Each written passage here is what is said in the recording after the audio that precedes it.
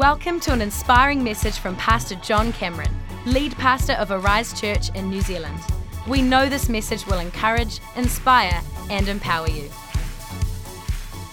All right, Psalm 73 is our text for this morning. If you do have a Bible, why don't you turn there? We live in challenging, emotional times. When you start to look at the world in which we live, we're facing things that in the history of the world we've never faced before. Global terrorism. Even here in New Zealand, you never know where something is going to strike. We live in an age of climate change where everybody's concerned whether this world will endure. We live in a world of financial uncertainty where we've witnessed the markets plummet and things people have taken for granted suddenly taken away from them. We live at a time possibly of the greatest instability in the history of the world. Added to that, we live in an age of worldwide news. So it doesn't matter where the tsunami is, where the famine is, where the earthquake is, or where the event is, we are instantly aware of every problem on the face of the planet. We live in a time of 24-hour-a-day connectedness. Even the downtime that people used to have, shut off from the world, its problems, and everybody else's lives has been obliterated as we have instant messaging, texting, Facebook, online connectedness all of the time. We live in a time of social media. It's going to get better, by the way, but we live in a time of social media comparisons where maybe yesterday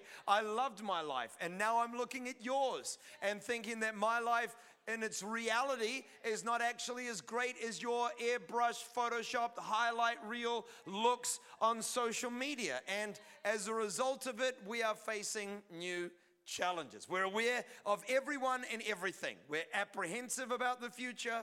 We are stimulated like never before. Not only are we emotional, but we have more emotional stimulus than in any other moment in human history. And in the middle of it all, we're all just trying to figure out how to survive, right? This has now officially been named Gen Z, the anxious generation, where we are literally able to define ourselves by the emotional challenges of our time. We are stressed out, we are afraid, we're concerned, we feel powerless, and we're looking for a way to navigate this increasingly challenging emotional space. There's a lot of emotional turmoil. And as we're diving into this incredibly important series that, by the way, we're going to be covering in this month, not only here in our main auditoriums, but with our children and the kids ministry at Boost, at Youth on a Friday, and in our life groups, we're going for all bases to say that this is something that we need to find a way through. And as we're diving into this talk today, I just want to firstly just let you know, so that you're not surprised by it, God has emotions. This is really important for us to know when you're thinking about, I'm so emotional, so's God. The Bible tells us that Jesus wept. It says that the Holy Spirit grieves. It tells us that the Father loves. These are emotions, and God is emotional. God made us emotional. It's so important that you realize you're not emotional because we live in a fallen world. No, God made us emotional, and now we live in a fallen world. It's not wrong to have emotions. It's not bad to experience emotions. We were designed to be emotional, and emotions are part of us. We don't need our emotions to go away.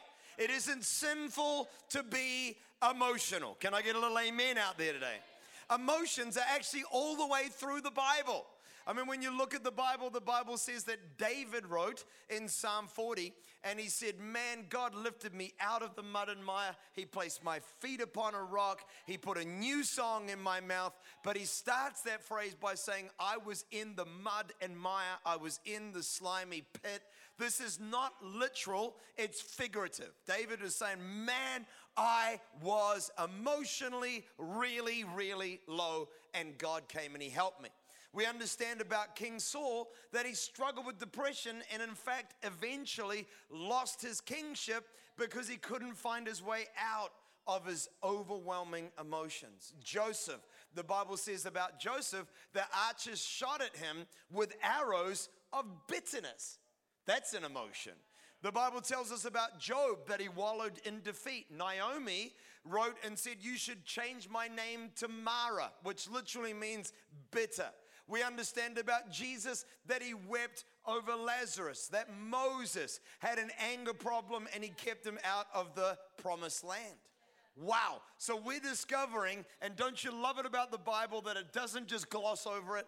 Like if I was writing the Bible, there would be a lot of things that would be left out that God just openly talks about. God is emotional. He made us emotional. Emotions are all the way through the Bible. And the truth is, my friends, that emotions are a real part of our lives. I mean, at the end of the day, you don't want a life that has no emotions. You want to feel things. Feeling is fundamental to our human experience. It's part of our wholeness. It's part of who we are. It's not a bad thing to have emotions. Emotions inspire us. Emotion. In other words, we feel things and we move.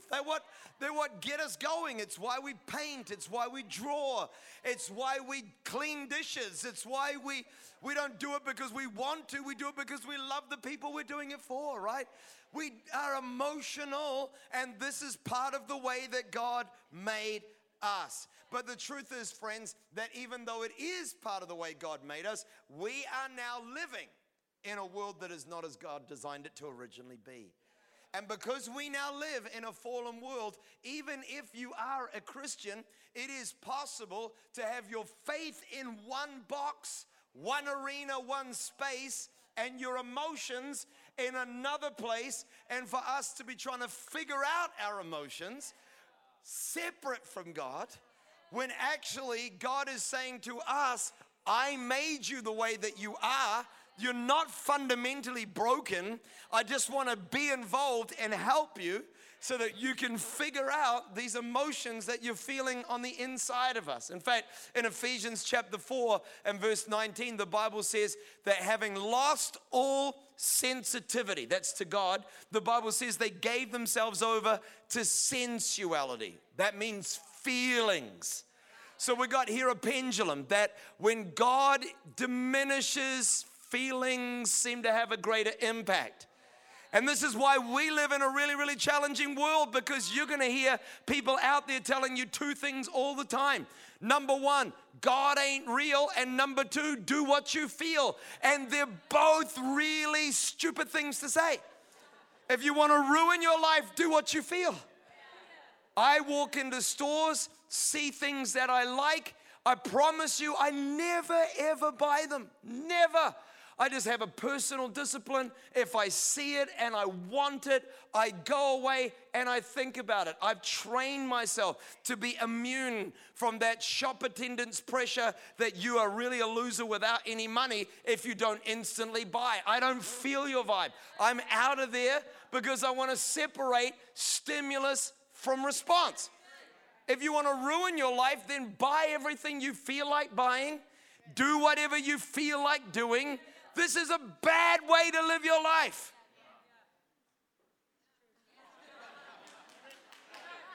I expected at least the husbands to get on board with this. It's a freebie. But the truth is, friends, that we are just all in it trying to figure out our emotions. And the Bible is trying to say when God is not there, then people end up driven by their emotions. They have no compass for their emotions. Feelings begin to dictate the course of our lives. And let's just be really, really clear. Following Jesus, being a Christian, is intended by God in its mature state to have a very deep impact on the way that we live our emotional lives. That's encouraging.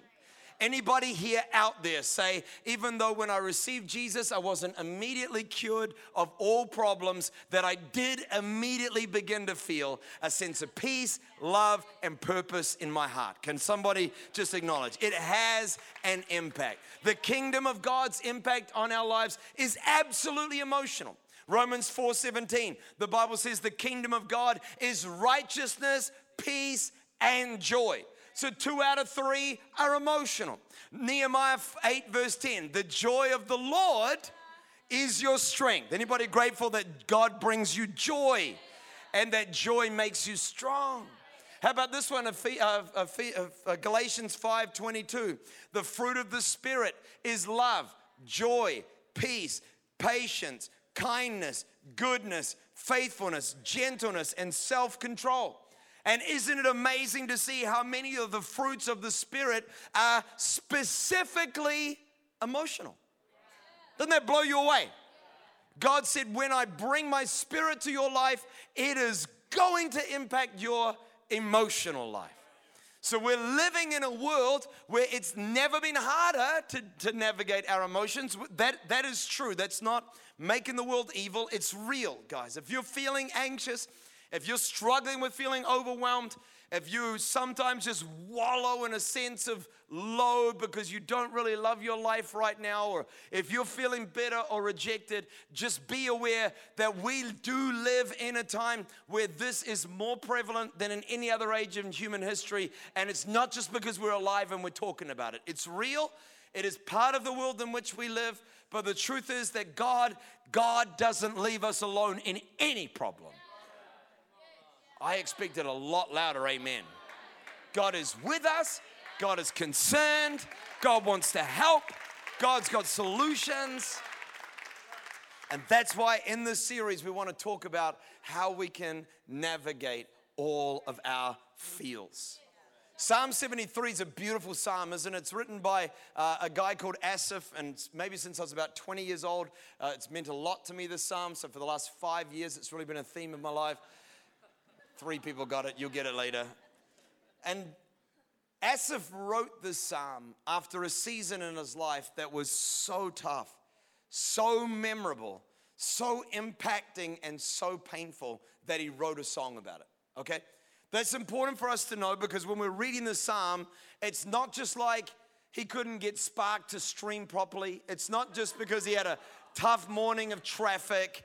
I mean, these are real issues, by the way, especially Spark. But at the end of the day, he's writing about something far more significant than just one challenging moment. He's saying, guys, I've been through something in my life that impacted me so deeply. I want to put it to song, and I want to hand it on to others. And when you read Psalm 73, you're reading about a lot of really negative emotions. I mean, check it out. In verse 2, he said, as for me, I almost slipped. I nearly lost my foothold. Verse 3, for I envied the arrogant. He said, I was envious. He said, comparison had taken me over, and I wanted what somebody else had. Come down in verse 13, he said, surely in vain I have kept my heart pure. In vain I have washed my hands in innocence. He's saying, I did live my life with a deep personal sense of regret. I wish I'd been with that person. I wish I'd gone that direction. I wish I hadn't done that. And I promise you, there are several hundred people in this auditorium who regularly in your life suffer detrimental emotions because you're reliving something that you did, something that you should have done. A painful moment from your past fills you with a personal sense of regret and sorrow in the here and now. Anybody know what I'm talking about? He's not the only one. In verse 21, he said, my heart was grieved and my spirit was embittered. He said, I knew grief and I knew bitterness. Okay, so in one psalm, we've got envy, comparison, bitterness, regret, anxiety, and fear. Powerful psalm. Now, what I love about the psalm is that he starts in verse 1 by saying this. He says, surely God is good. Okay, so we've got to get optimistic as we're diving into it. Let's bookend it. The last verse, he says, but as for me, it's good to be near God, and I've made the sovereign Lord my refuge. He's saying, guys, I'm not living in the same emotional world that I was. I've been through the valley, and I've made it out the other side, which makes this psalm a perfect psalm for us to dive into when we're talking about our emotions, because he gets honest about the middle, but he gives us the end before he even starts. He says, guys, I know where you live, and I've made it through a lot of difficult emotions, and let me tell you how. So in this psalm, there are 5 different choices that the psalmist gives us that I want to give you on week 1. And come back next week. By the way, bring 5 people tonight. Bring 5 people tonight who weren't here so they can hear this message again, because this is a message, this is a series for our generation. But 5 choices are found in this psalm. Here's choice number 1. First thing that we're going to have to do if we're going to navigate our emotions and make it through this turmoil team, we're going to have to either acknowledge or we're going to smother. The first choice you're going to make with your emotions, I'm going to make with mine, is whether I'm going to own my emotions, acknowledge my emotions, or whether I'm going to do what I most often have done in my life. And to be honest, I think New Zealanders are par excellence in this area as a culture, just kind of bury it all just a little bit down. Burying your pain is stoic. If you're on a rugby field and you just hurt your shoulder and you get up to go again, it's not a good way to live. If you are experiencing bitterness, pain, if you're overwhelmed by rejection, stressed out, overwhelmed, just stuffing it down and keeping on going, stuffing it down and keeping on going, you're going to eventually pop. It's going to come out and it'll probably cause a lot of pain, primarily to somebody else, certainly to you as well. And what I love about the Bible is that the Bible never gives you a hint, a suggestion, a thought that because you're experiencing bad emotions, it makes you a bad person. Nothing in the Bible says that. The Bible is candid about biblical heroes who experienced challenging emotions.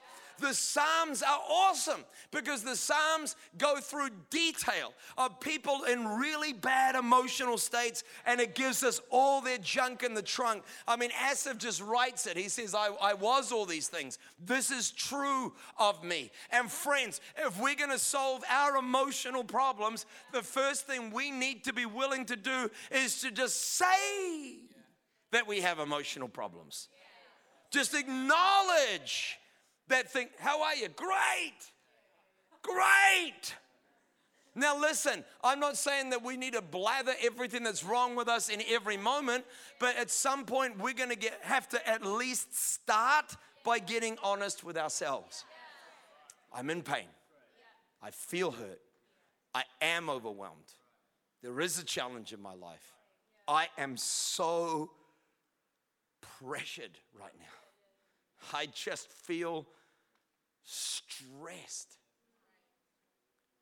Without acknowledging it, there's really not going to be any changes. And I mean, there are a few people out there that are like, I'm desperate for the series. I have a real issue. But the vast majority of us are probably not quite there yet. But what we're doing is we're just smothering it, just managing it.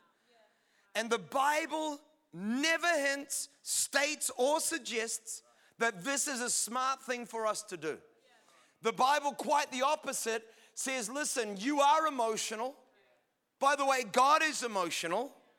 And get in touch with the emotions that you're feeling. In fact, Ephesians 4:26 has been a really helpful scripture for me my whole life. And the reason why is because I have a very strong personality. I'm a blinding choleric. If you do personality charts, I don't have a lot of sanguine in me, don't have any phlegmatic in me. I'm just like choleric. I was born to lead. That's what I was. But with that, I also have a strong sense of personal resolve that sometimes becomes a little bit incensed. I get angry. And Ephesians 4:26 is a really helpful scripture for me because it says, in your anger, do not sin. Now, I like it 2 ways because it's definitely saying, Cameron, you can't just get angry and lose your rag, and that's cool. That's sin if you lose your rag. But the Bible doesn't say to have emotions is a bad thing. I can acknowledge to you today, I get angry. I read stories about children killed in New Zealand by abusive partners, wasted on drugs, and the truth is, it makes me so angry. But because of that emotion, I get set in motion. So we plant campuses. We start life groups. We commit ourselves to reaching more people. We take the love of Jesus. We go into prisons. We feed people. We look after, because the emotion is not bad.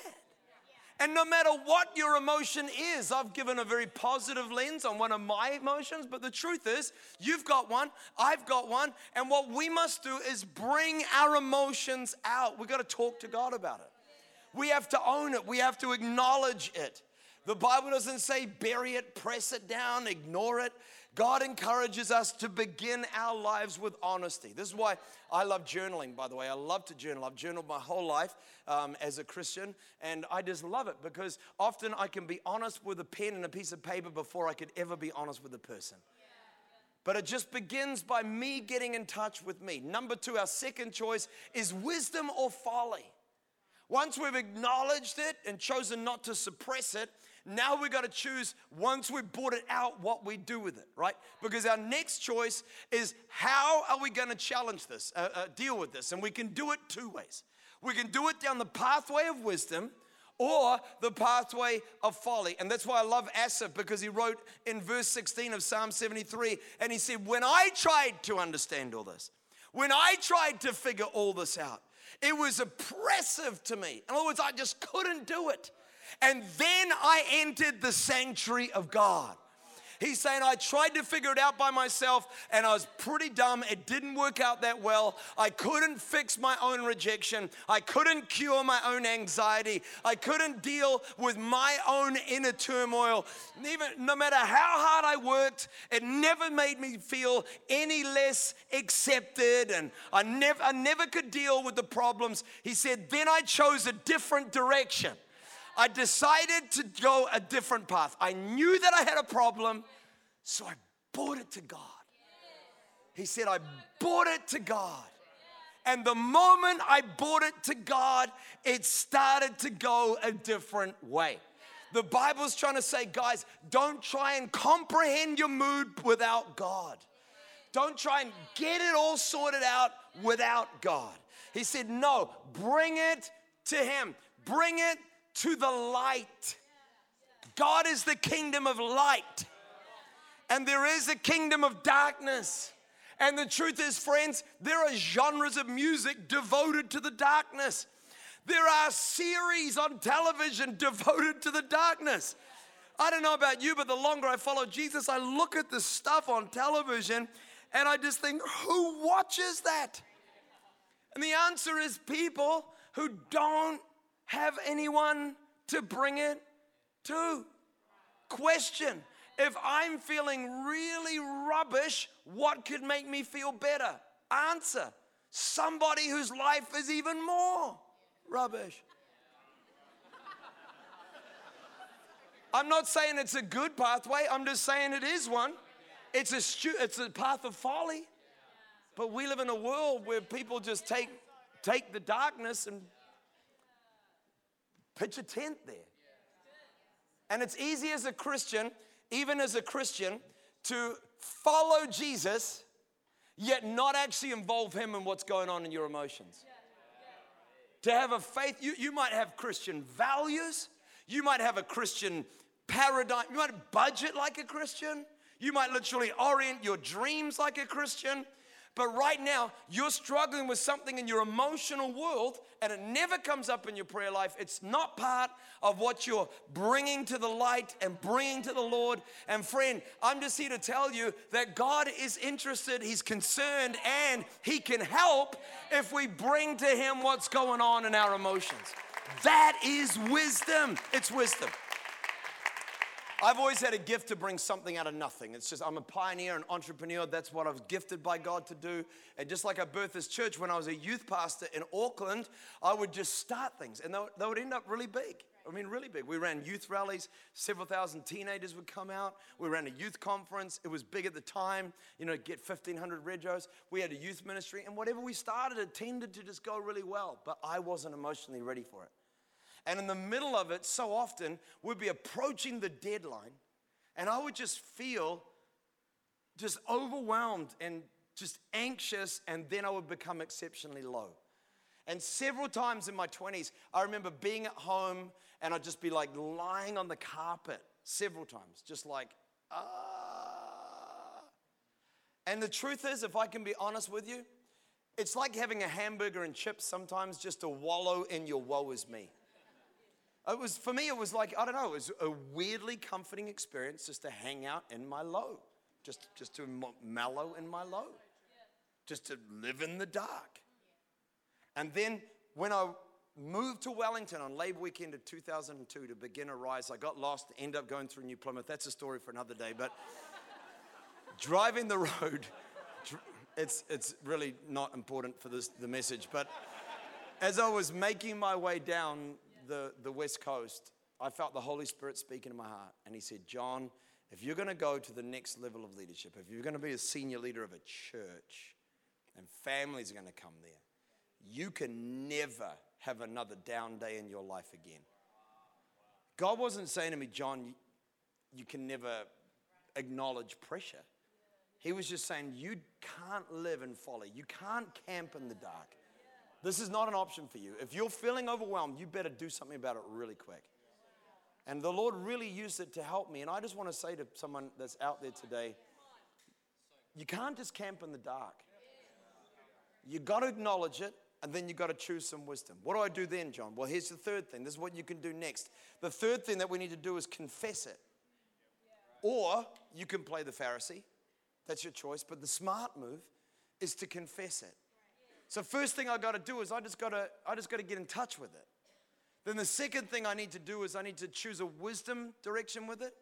And now where do I go? I confess it. I bring it to God and I tell him all about it. Verse 21, the psalmist wrote, and he said, when my heart was grieved and my spirit was embittered, I was just senseless and arrogant. I was stupid. I was in the wrong direction. I wasn't being smart. And what the Pharisees liked to do was they liked to give the pretense that in order to come to God, you had to have your life sorted out. And this is still what most Christians do with their emotions. Before they come to God, they want the rage to go. Before they come to God, they want the depression to be pushed back here. So now I can listen to my praise and worship, and now I can journal because I've dealt with all my issues. No, that's the Pharisee pathway. And there is not one verse of scripture that tells you that you can't come to God when you're in a bad emotional place. In fact, let's just quote the words of Jesus, who said, come to me all who are weak and heavy laden, and I will give you rest. He said, listen, if you'd just open up about it, you'd find me right there.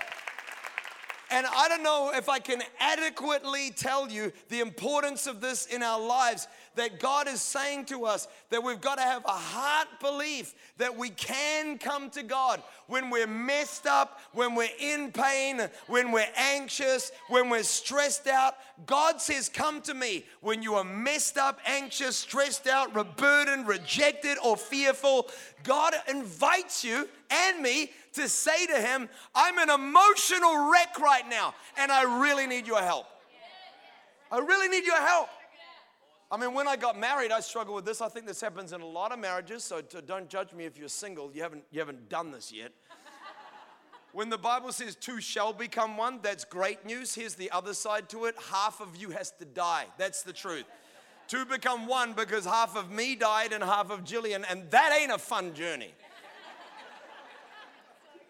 And I quickly discovered, once I got married to Jillian, that there were things that she was doing over which I had, this is a shock to me, no control.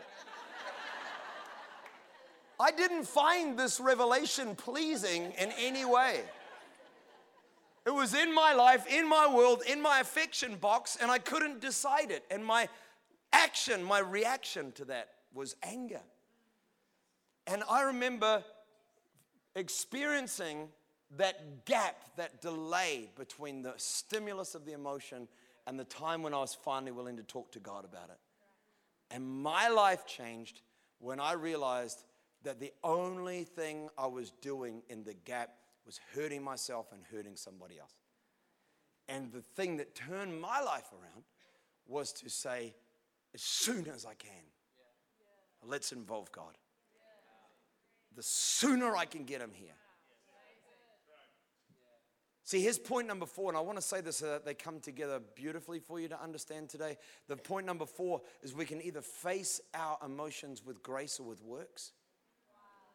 Because here's the thing, if you're a Pharisee, then you want to get good so you can come to God. And if you have a works mentality, then you think you got to be good to be pleasing to God.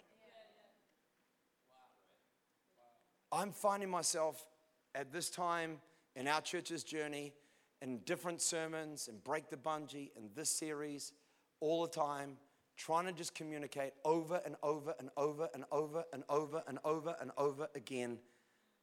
You can't change anything that will make God love you more. You can't get any more holy and therefore be more worthy. You can't get more righteous and therefore become of greater value to God. It is flat out impossible. God loves you. God made you. God's got a purpose for you. You're alive for a reason.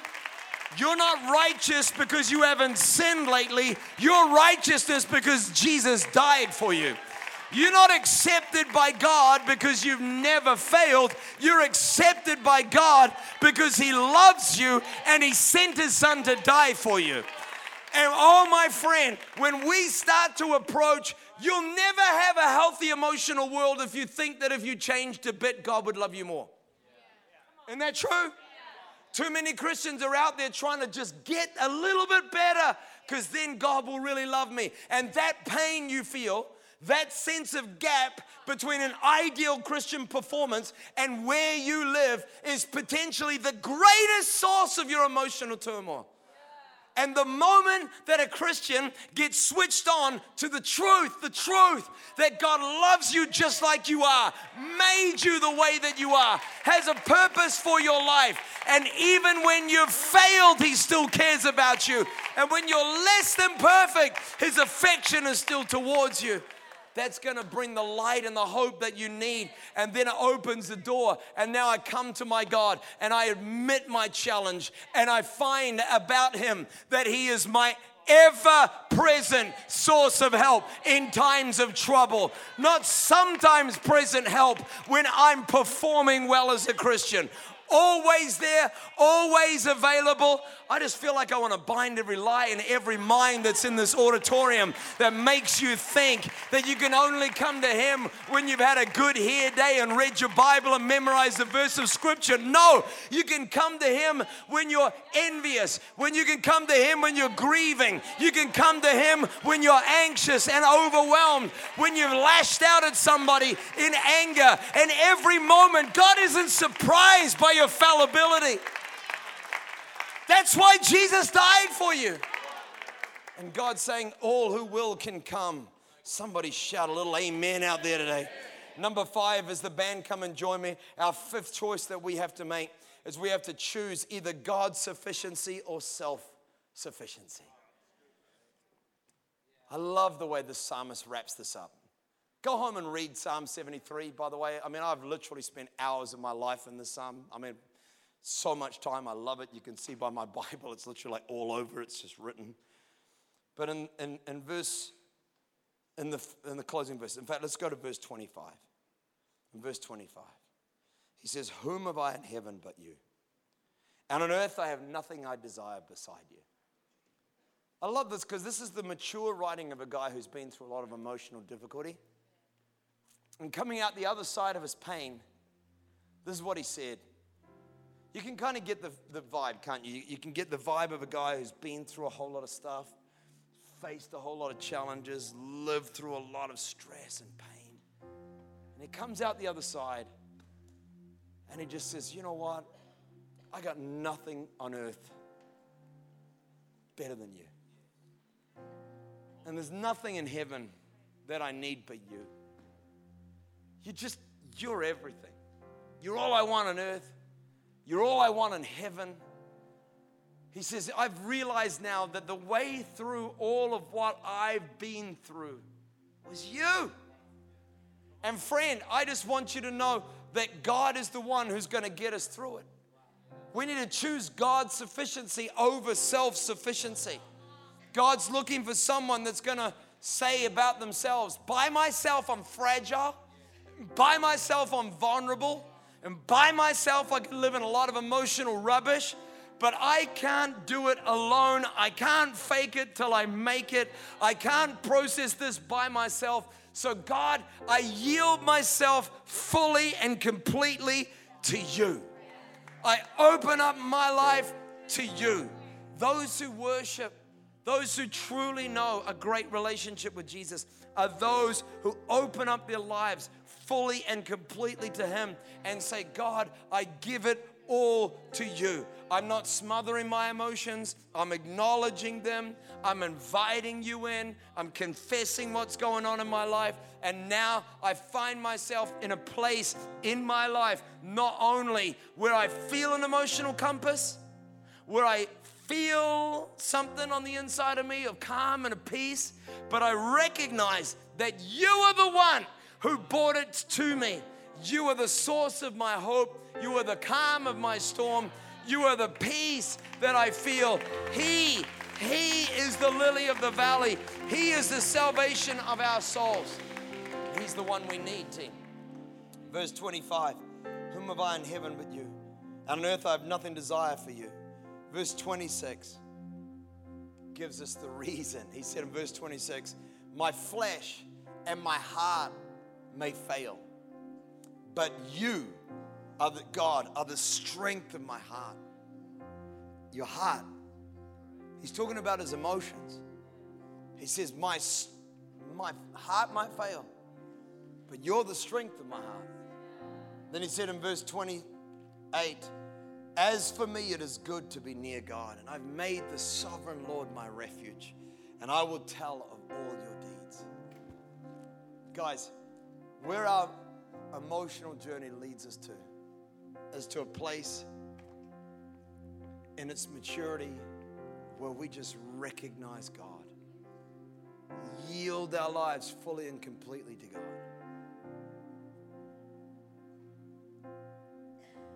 Heaven is my home after I leave this planet. By worrying, I can't add an hour to my life anyway.